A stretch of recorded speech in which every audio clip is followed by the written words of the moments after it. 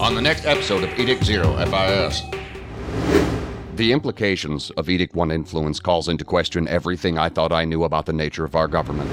Would you care to identify yourself before I call security? I am the man. Welcome to the Department of Intelligence. You made the right choice. It was another hostile recruitment. I didn't have a choice. The ambassador has investments. I don't want any part in this. The police in Ferguson City have Logan Wendell in custody. Wendell, our other escapee. The serial killer. That's the word, right? For killers that take guys? Enucleators? An alien watcher? You cannot fool me. It is in your eyes. The creature out there. From the beginning, we were designed to assist them, to serve them, to enhance their capability, to entertain them, to play games with them. It was always about them. We serve the administration. No.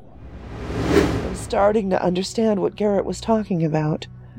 That when he looked at the world around him, he sometimes didn't know what he was looking at. I was trying to reach him for 30 minutes. I didn't know I was in demand.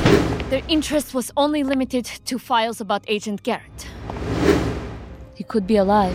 Well, coming to other entities in weird space. Unacceptable. Edict 3 in weird space. He held up his ID. He said his name was Nick Garrett. Special Agent Nick Garrett. They saw Spoon. And now they know about the sandboxes. A parallel simulation. Our agreement was only to watch and gather intelligence. We're interfering. What's your business here? None at all. Except being trapped and having a big gun pointed at me. Keep them in one of your sandboxes like pets. They're people. No, they're entities.